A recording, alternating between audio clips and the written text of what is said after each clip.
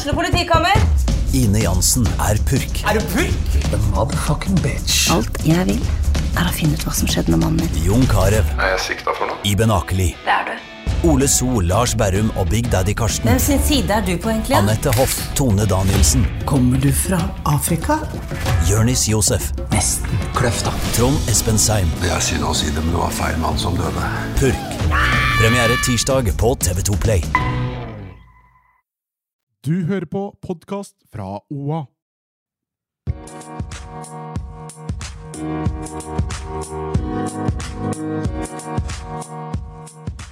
Velkommen til OA-podden, og i dag så skal vi snakke om sykehuset. Sykehusene nok en gang. Hvor blir vedtaket av? Vi skal snakke om Nammo, som nettopp har fått flere milliarder til for å lage mer kuler, mer krutt i en stadig mer urolig verden. Og vi skal snakke om den jævlig stygge ordbruken i skolen, i Valdres og i Vest-Oppland, og i resten av landet ganske sikkert, Stina, ikke sant? Ja, det er jeg helt sikker på. For du sammen med meg, Erik Sønstelie, også i dag, Stina Håkensbakken. Ja. Ja, det rart med deg.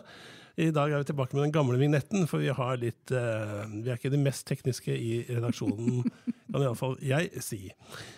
Så det betyr at vi mangler også den plingen som vi har prøvd å få inn nå, men det betyr egentlig at vi skal over på neste tema. Hva det folk snakker om i Vest-Oppland på debattsidene våre? Og jeg mener å ha sett at det har vært mange engasjerte innlegg om sykehussaken nok en gang.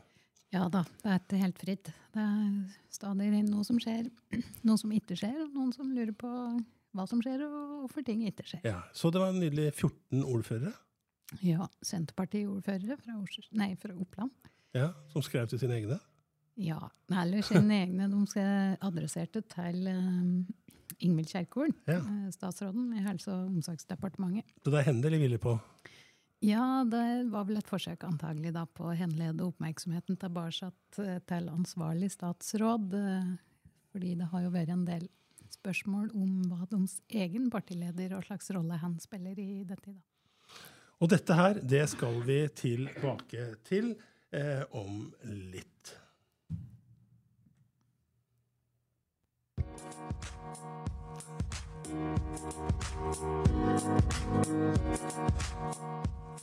Du fant den, du? Jeg fant denne, og så synes jeg det ja, vi sa at vi skulle begynne med sykehussaken, så vi trengte kanskje ikke den der lille saken imellom. For det som jeg husker fra forrige uke, var egentlig at vi leste først i OA, at man etterlyste muligheten til et møte. Altså Senterpartilederne i Oppland ønsket et møte med Trygve Slagsvold Vedum, og de sleit med å få det. Men så skjedde det. Ja, plutselig skjedde det. Jeg tror det har vært litt sånn uuttalt sak en stund at de har prøvd å få til et møte, men opplevd at det har vært påtakelig vanskelig da. Noen. Jeg opplever at Trygve Slagsvold Vedum benekta egentlig det. Ja, gjorde det, skjønnsåg jeg. Men hvorfor ville de ha dette møtet med sin egen partileder og landets finansminister? Som siste uken har det jo vært årsmøtesesong og landsmøter og alt, og det merkelige jo at ganske mange nå peker på Vedum og på at det Senterpartiet som vanskelig sånn i regjeringssammenheng i denne saken her da. Og noe av bakgrunnen at sikkert at Trygve Slagsvold Vedum som partileder da, han vel for desentraliserte sykehus i bunnen antagelig, men han kom med en uttalelse, jeg tror du skrev at det liksom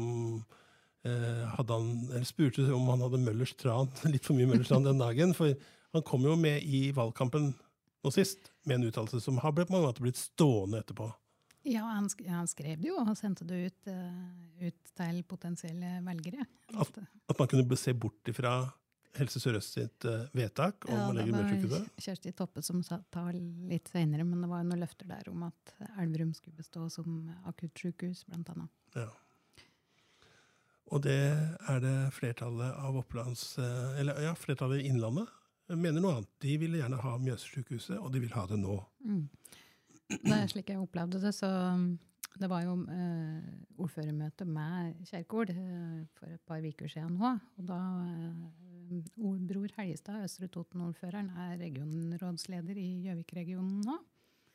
Og han sa i det møtet at hvis det var det hun opplevde, at det var motstand eller trøbbel med noen i regjeringen, var vel ordet han brukte, så kunne helse fra 20 Senterparti-ordfører i Innlandet her, som ville ha dette i Mjøssykehuset nå. Og så var det landsmøte rett derfra, og der prøvde samme Helgestad å få en prat med Vedum om sykehus, og det var en... I barn? Sier i hvert fall ubekreftet rykter. Ja, det kan godt hende. Men i hvert fall så var den ikke oppløftet på Mjøssykehusets vegne etter det, og da raslet den litt med sabla rett og slett, og sa at det kom til å bli bråk på Oplandssida hvis det var sin egen partiledelse da, som saboterte. Vi fører jo mange samtaler både på og av med mange. Jeg mener jo at jeg har hørt flere ordførere i Oppland snakke ganske, være litt oppgitt over den situasjonen som har vært. Men det er bare bror Helgestad som har gått ut og sagt, raslet med sabelen og sagt at jeg melder meg ut, sånn som han faktisk gjorde nå da, før det siste møtet med Slagsvold Vedum. Ja, det var jo litt overraskende nesten, men han det er dramatisk. Hadde jo egentlig bestemt seg for å melde seg ut, fordi han hadde ikke noe trua på de signalene som kunne komme fra partiledelsen. Men da fikk de jo faktisk et møte med Vedum, da, flere av dem, ganske mange av dem. Senterparti-ordførere og var i Oslo, og fikk lagt frem sin sak, som det heter, og da fikk ikke Helgestad være med selv, fordi det var kommunestyremøte den samme dagen. Men etter det møtet så har han bestemt seg for å avvente da. Det er ingen sånne signaler fra de andre, eller? Ikke offisielt i hvert fall. Nei. Det kan jo, vi vet, det har vært ganske vanskelig å komme noe nærmere inn på hva som ble sagt i det møtet. Men hva i alle dager står det på nå? Jeg tror det står på ganske mye, ikke minst penger. Det blir jo det store problemet her, men det vi fikk vite etter det møtet er jo at det finnes i hvert fall et utkast til en løsning som nå har begynt å sirkulere mellom departementene. Det betyr jo at de ikke har begynt på nytt, i hvert fall da, etter den siste tilleggsutredningen. Hva sier du hvis jeg tror at det egentlig handler om en samtale mellom Jonas Gahr Støre og Trygve Slagsvold Vedum, om hvordan dette skal bli, og at hvis det blir noe annet enn Mjøssykehuset, så kommer det til å bli opprør midt i episenteret til begges partier, i alle fall på Opplandssida. Og egentlig så er det altså et stort flertall på hele Innlandet. Siste tror jeg helt sikkert du har rett i, at det blir litt ugreit uansett. Og så håper jeg at du tar feil i at det er så enkelt som at det handler om en samtale mellom statsministeren og finansministeren. For da tenker jeg, da har vi vært i hølt for nær lenge, hvis det skal være så enkelt. Fordi du da mener at det da overstyres 20 år med utredninger og ender med ren partipolitikk der og da? Hva som tjener partiet på kort sikt. Ja, dette blir det spennende å følge med, og vi kommer til å være så tett på den prosessen at hverken Trygve Slagsvold Vedum, Jonas Gahr Støre eller noen andre av våre folkevalgte kan forestille seg det. Men da har vi snakket litt sykehus. Det har skjedd mer. For Nammo, i januar så ble det jo kjent at regjeringen og Nammo inngikk en gigantisk avtale, vil jeg si, på 2,6 milliarder kroner. Nå øker regjeringen summen til 4,2 milliarder kroner. Det gjør de for å fremskynde kjøp av langtrekkende ammunisjon til Hærens nye K9-artilleri, og for å øke rekkevidden på disse til 40 kilometer, faktisk, for å bli litt nerdete her. Men det handler jo også om bakteppet her, krigen i Ukraina, selvsagt. Hva betyr dette for Raufoss-samfunnet, og vet vi det? Har de sagt noe mer om det? Vi vet at det var ca. 400 arbeidsplasser på den forrige kontrakten. Ja, jeg vil ikke tro det blir noe færre etter dette. Og så har de jo allerede, de er jo begynt å utvide. Og tilrettelegge for å kunne øke produksjonen, for det haster jo selvsagt. Så jeg tror jo det betyr mange flere arbeidsplasser, og det betyr at vi trenger flere folk fort, som kan drive denne produksjonen. Og jeg tenker at Nammo vel en av 4 store våpenprodusenter i Europa, faktisk. Det tror jeg ikke alle var klar over før Putin gikk til angrep i februar i fjor. Men det betyr jo også at det veldig viktig. Bakteppet for meg på mange måter det virker som at det en stor manko på at det et enormt forbruk av ammunisjon på begge sider. Ja, og det Ukraina ber om jo bønnen til EU ammunisjon, ammunisjon, ammunisjon. Ja. Så dette jo et svar på det. Og så Putin henvender seg til andre allierte for å få hjelp den veien. Iran, Kina. Ja, og det jo en slags utmattelseskrig. Den som, da kan du ikke gå tom for ammunisjon. Da har du i hvert fall tamt. Tror du folk redde for krig nå, Stina? Har du opplevd liksom den følelsen? Jeg vet ikke om folk direkte redd for krig i morgen, men jeg ganske sikker på at vi har vært mer bevisst vår egen sårbarhet. For vi har en veldig, veldig mektig og uforutsigbar nabo. Ja. Det har jeg tenkt på. Og denne uka så fikk Finland lov, hadde jeg sagt, av Tyrkia å bli med i NATO. Akkurat mens vi sitter her og snakker, så veier vi vel det finske flagget for første gang over NATO-kvarteret i Bryssel. Og så det svenskene igjen, da. Men de ligger midt imellom, da, så det jo litt beskyttet av Norge og Finland, kanskje. Det vil i hvert fall få konsekvenser, tror jeg, hvis noe skulle hende av hybride virkemidler eller annet i Sverige. Det har vært en veldig heit potet dette med Nammo, fordi det har jo vært trekt inn i strømdiskusjonen også, kraftforsyningen i innlandet her. Krig om strøm, rett og slett? Ja, krig og kattevideoer. har vært Nammo-sjefen har jo det har vært litt forviklinger rundt den der problematikken der, men nå har i hvert fall Nammo sendt første forespørsler om å få øke kapasiteten, for det trenger de jo for å øke produksjonen. Og da det snakk om dette første mølla-prinsippet, og nå skal jo TikTok etablere seg og suge noe enormt med kraft på Hamar. Og dette blir satt opp imot den da. Ja, og det var så hett at det var knallharde forslag fra benkene både på Høyres landsmøte, Senterpartiets landsmøte og på fylkesårsmøtet i Arbeiderpartiet, så var det folk som snakket om dette, at man måtte Storting har jo vært opposisjon, har vært meget tydelige. Så her skal Nammo gå foran. Det urolige tider, men det det også i skolen, som jo det tredje temaet vi sa vi skulle innom i dag. Nå involveres bygda i Nord-Aurdal for å stagge den stygge språkbruken som har vært. Jeg vet ikke om du vil dra fram noen av eksemplene på ord som lærerne blir utsatt for, faktisk? Nei, det mye banning, rett og slett. Oppkalling og banning. Ja, det ikke fy søren, liksom. Nei, det det ikke. Så ja, det det råeste og verste egentlig. Og lærere leste jo som tegn på at grenser i endring, da.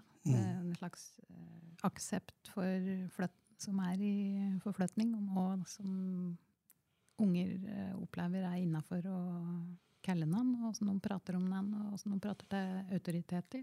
Men hva sier du om dette, Stina? Fordi for meg, i min verden så blir det så enkelt at det handler om lederskap i klasserommet, da. Det handler om å si det at sånn det, å ta tak i det, sende ut igjen de som kaller deg for horebukk. Jeg tør ikke å fortsette en gang. Du skal sende det igjen, da? Hæ? Vi skal sende det nå. Rett på gangen, Ja, rett hemmet. Tror du de sitter her? Hæ? Ja, det blir jo i alle fall jeg tenker at det er foreldrene sitt ansvar å ordne opp hvis de ikke kan være på skolen. Jeg tror at noen vil argumentere slik da, at det er litt grenser som du setter i klasserommet også. Men hva sier lærerne da? Fordi de sier jo noe. Vi har gjort noe uvanlig i dag. Vi har trykt publisert et anonymt leserinnlegg. Vi vet hvem forfatteren men det er en barneskolelærer som ganske tydelig, synes jeg. Som virker å ha opplevd at når de kontakter foreldre for å fortelle hva ungen har sagt og gjort, så vil ikke foreldre tro det.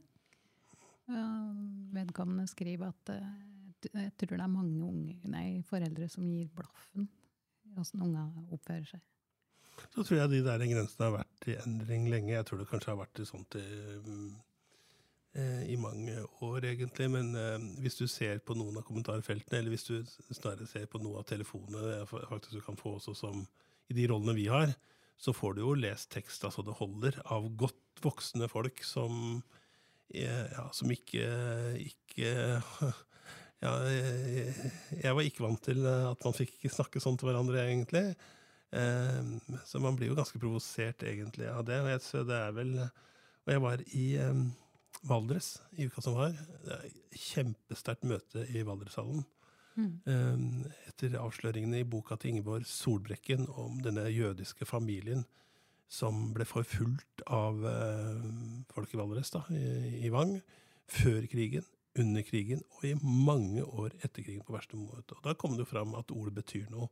Og du satt der med et bakteppe om hva som hadde hendt med den familien, hva slags traumer dette hadde ført til, og så tenkte du plutselig på den språksaken ved skolen, hva det fører til, for de menneskene som får høre da, ja, du selv, vi er begge foreldre til jenter. Hva det fører til når du hver eneste dag får høre at du er en bitch, eller for å ta en av de mildere uttrykkene? Og jeg har tenkt mye på dette, hvordan man skal ta tak i det og forholde seg til det. Jeg har ingen gode svar, men det jeg kjenner litt vanskelig. Eller jeg skulle ønske at det ikke var allment akseptert at unger måtte ha mobil nesten fra den dagen de starter på skolen. Det tror jeg at de har noen forutsetninger for å takle det som møter dem der. Og det handler jo om oss som gir den tilgangen. Og kanskje har vi vært for slepphendte, rett og slett, fordi vi har ikke skjønt hva vi gjør, og hva det betyr, både for oss og for den generasjonen som vokser opp med denne dingsen i baklomma. Og bare tastetrykk utenfor influenser som han Tate og andre som jo på en måte blir rollebilder da, på verste måte. Ja, og så det er alltid noen som får lov. Ja, sånn har det vært alltid. Ja, og den har fått telefon, og den fikk telefon i fjor, og den har vært på Snap siden var 6 år, liksom. Og jeg har kjent på det selv, å være den som sitter og skurer, og ikke lærer ungen få lov å være der. Og de har jo den telefonen uansett, så antagelig de der lenge før de får lov, men det er liksom... Ja. Men dette er jo den type debatt som har vært i alle år, ikke sant? Om når skal du få lov til å sminke seg? Det husker jeg fra foreldremøter. Det var noen som liksom gikk foran og var tidlig, og heftige diskusjoner på foreldremøtene. Ballkjoler. For jeg som har døtre da. Liksom, hvor mye skal det koste, liksom? Disse her ballene som de har på slutten av ungdomsskolen, er det vel? Men det kødder ikke med hugget ditt på samme måte. Vi ser jo det, jeg ser jo stadig sånne rapporter om at unger på sosiale medier 5-6 timer om dagen. Det er jo en arbeidsdag, liksom. Det blir spennende å se om dette tvinger seg fram, dette forbudet. Dette var jo en fryktelig heftig diskusjon på Høyres landsmøte, som jo vi var på. Og jeg tenker, Høyre er jo et relativt et konservativt parti med et stort fokus på den individuelle friheten. Det skal vel lite lite til før de sier nei til alt som har med statlige reguleringer å gjøre. Og nå var det jo egentlig, det ble stemt ned, for det var oppe også for 2 år siden på landsmøtet. Nå ble det stemt ned nå også, men det var ikke mye om å gjøre. Det var veldig profilerte og sterke krefter i Høyre som sa at dette må vi regulere. Både ha høyere aldersgrense på sosiale medier. Vi må ha og forbud mot totalforbud i grunnskolen, og bare i undervisningsøyemed på videregående, tror jeg. Eller ikke i undervisningen. Sånn var det. Slik jeg leser stemningen der, så tror jeg, hvis de hadde formulert det litt annerledes, så tror jeg de kanskje hadde fått gjennom et vedtak. Ja, det tror jeg også. Det tror jeg også. Når de hadde det, så tenker jeg liksom, neste landsmøtesesong, hva skjer da? Det kan hende at ting er i bevegelse her nå, særlig med fremveksten av AI og sånt, som jo er galopperende. Ja, og du ser jo stater, til og med i USA, som bannlyser TikTok. Ja. Ikke sant? Så da blir det neste forbud på Blomhaug skole på Gjøvik. Blomhaug, der går det jo bedre. Vi hadde jo en sak for en stund siden om at det var så lite trevelig å være på nærbutikken der, fordi det var mye unger som ikke oppførte seg så bra inne der. Og nå førte vi opp at med å høre hvordan det gikk, og da hadde mange engasjert seg, og det var mye bedre. Og det viser jo at det er mulig. Hvis folk engasjerer seg, så er det mulig å få til noe, da. Ikke sant. Ja, det har skjedd mer i denne uka her. Skal vi gå videre der? Ja, absolutt. For jeg synes vi merker jo veldig godt også i avis, egentlig, når det er urolige økonomiske tider, og bedriftslivet skrur igjen annonsekranene sine, så kjenner vi det jo også i Oppland Arbeiderblad. Vi kjenner det når enkelte sier opp opplaget sitt. Og det har liksom gjort litt vondt i magen når du har hørt om disse bedriftene som plutselig nå har sagt opp også, ikke sant? Vi hadde Oplandske Betong, som vel nesten sier det begynte med, vel? Tror jeg, altså 20. februar. Så begjærte dem oppbud, konkurs, 57 ansatte sto plutselig uten en jobb å gå til. Jeg synes vi nesten skulle dekka det enda tettere, siden både det og den nyheten som kom nå. Ja, for det har jeg tenkt på hva det gjør med en relativt liten kommune, da, som Nordre Land. Ja. Private arbeidsplasser, når såpass mange arbeidsplasser, og her er det snakk om stort sett menn som jobber, og det er jo gjerne de som bærer tung forsørgerbyrde hjemme. Altså dette virker inn både på familier og på hele lokalsamfunnet. Ja, og så kom nyheten nå da, at i alle fall 20 arbeidsplasser ble redda i anførselstegn da, fordi da ble konkursboet kjøpt opp av selskapet Elementpartner, som holder til i Åndalsnes, oppe i Romsdal. De etablerer seg nå da i Dokka og i Innlandet. Jeg tenkte, pokker gjør at de gjør det så mye bedre at de kan dra og utvide, mens våre folk må gi opp. Har du sett noe om det? Jeg har ikke... Nei, det var vel litt sånn en dårlig serie av uheldige omstendigheter på Dokka. Det var vel når doms kontraktspartnere ikke er i stand til å betale, så det er jo det strengt at ikke... Ja, han får liksom ikke gjort noe med det, da. Så det er jo ikke det at det har vært dårlig drivet, eller mangel på investeringsvilje fra eiere, eller slike ting, liksom. Tvert imot. Så vet jeg ikke hvordan utsikten er fremover. Jeg håper at det ikke er nye. Det har vært noen konkurser. Det har liksom ikke tatt helt av enda. Vi får se hvordan utviklingen er da.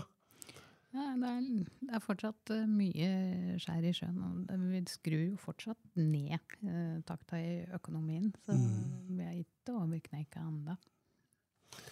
Så, men jeg så at ledelsen i Elementpartner da, de vurderte i alle fall å håpe at de kunne utvide tilbudet etter hvert, og det får vi håpe for Nordre Land i alle fall. De trenger de arbeidsplassene de har. Jeg synes det blir vel noe ledig på Raufoss, antagelig. Om ikke... Ja, det er jo De jo du tenker på Nammo.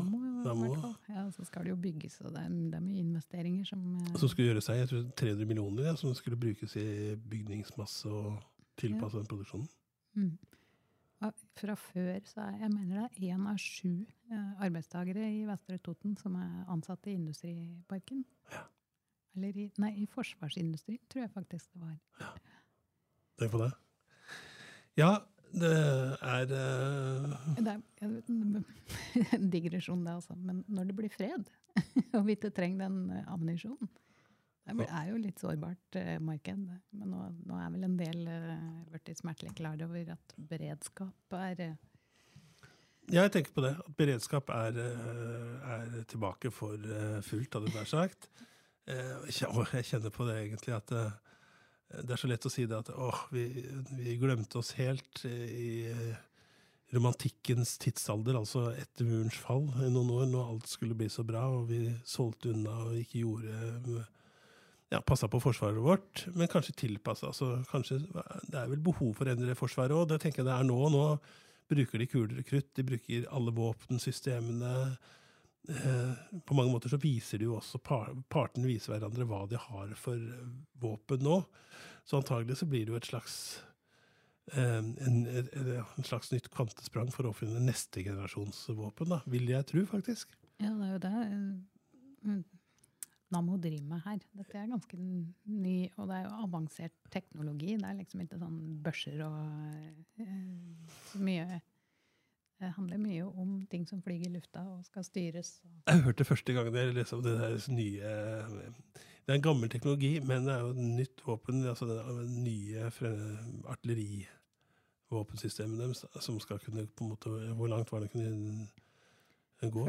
4 mil, var det? 4 mil å treffe innerkirkeren på en fotballbane. Ja. Hver gang. Det sånt jeg ikke skjønner.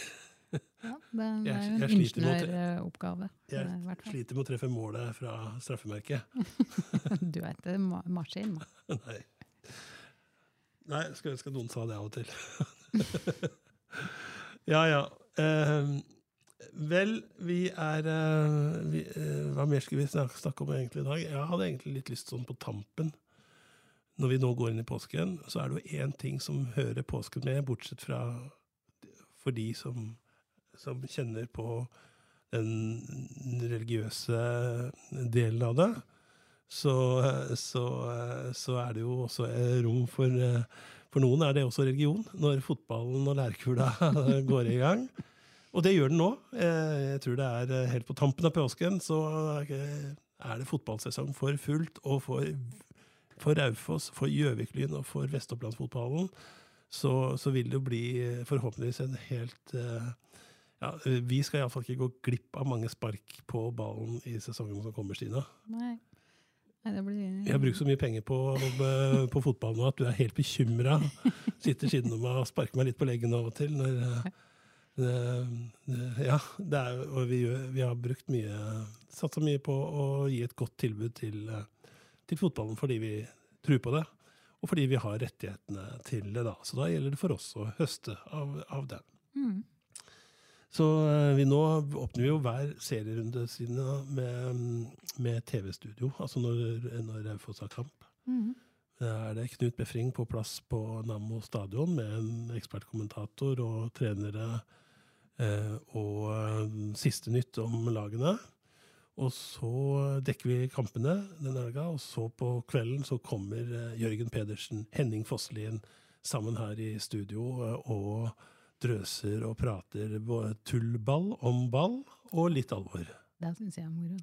Ja, det den delen av fotballen du liker. Jeg synes det kjempekult med det, jo at på en måte så dekker vi jo lokalfotballen litt sånn som de dekker elitserien vi kommer til å bli ganske godt kjent med disse lagene og spillere utover sesongen. Og vi skal ha med oss enda lenger ned i divisjonene, så det klart at når Kolbu og Toten braker sammen i El Clasico, det en kamp som vi vet mange har sett på tidligere, så skal vi være også der da.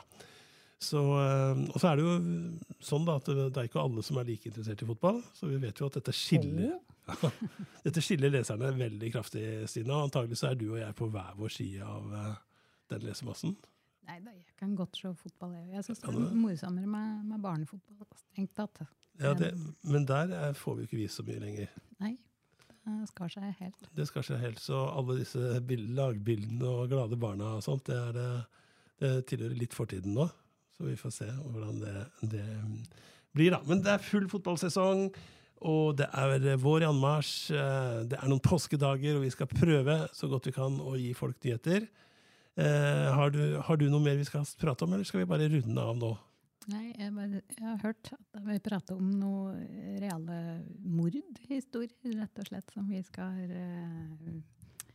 lesere. Og du reklamerer litt for hva vi har i påsken. Ja. Det ser jeg frem til å lese. Ja, et veldig gammelt drap, var det det? Blant annet? Ja, i hvert fall ett. Ja. Det har gått for seg i gamle dager, kan du si. Ja, det har det virkelig. Jeg gleder meg også til å lese den historien, og så har vi flere andre saker faktisk på gang, som vi har lurt litt også på podcaster, da, som litt den litt spennende gaten. Men nå må vi nesten runde av. Tusen hjertelig takk til deg som hørte på. Og så må du ha en riktig god påske. Rett og slett, god påske.